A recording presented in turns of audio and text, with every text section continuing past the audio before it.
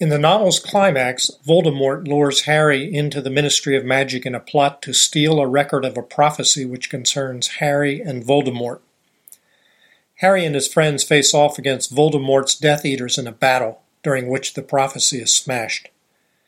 The timely arrival of members of the Order of the Phoenix saved the children's lives, but Sirius Black, Harry's godfather, is killed in battle by Bellatrix Lestrange.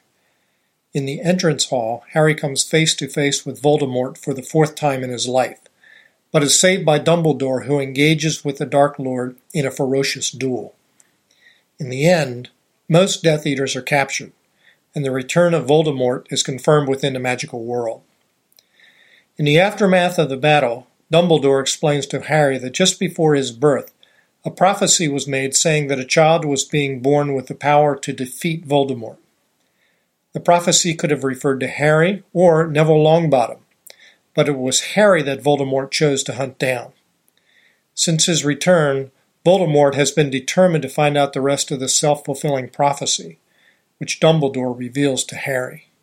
Firstly, the Dark Lord will mark him as his equal, and that neither can live as the other survives. Ultimately, either Harry or Voldemort will kill the other.